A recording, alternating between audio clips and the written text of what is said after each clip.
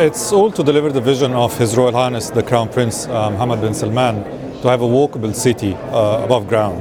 So this meant that all the infrastructure is underground, 10,500 car spaces just under the Red Square, and across the wider master plan we have more than 24,000 spaces all underground. All the infrastructure and roads is subterranean.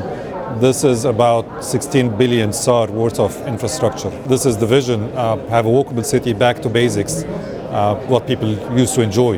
We just finished actually removing 8 million cubic meters of rock, which allows us now to award the main construction in the Red Square. That's about 5.2 billion SAR for the basements, for the super basements, and the main access roads and tunnels coming to the Red Square. So we started design in 2019. We had the detailed master plan, and then overlapping with the detailed master plan, we finished the detailed design for the Red Square.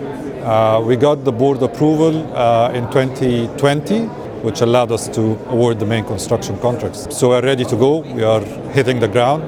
So we didn't want this to look like a Disneyland. We didn't want it to look a fake, authentic.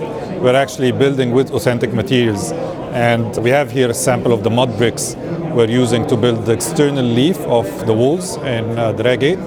And we are actually producing 180 million of these mud bricks.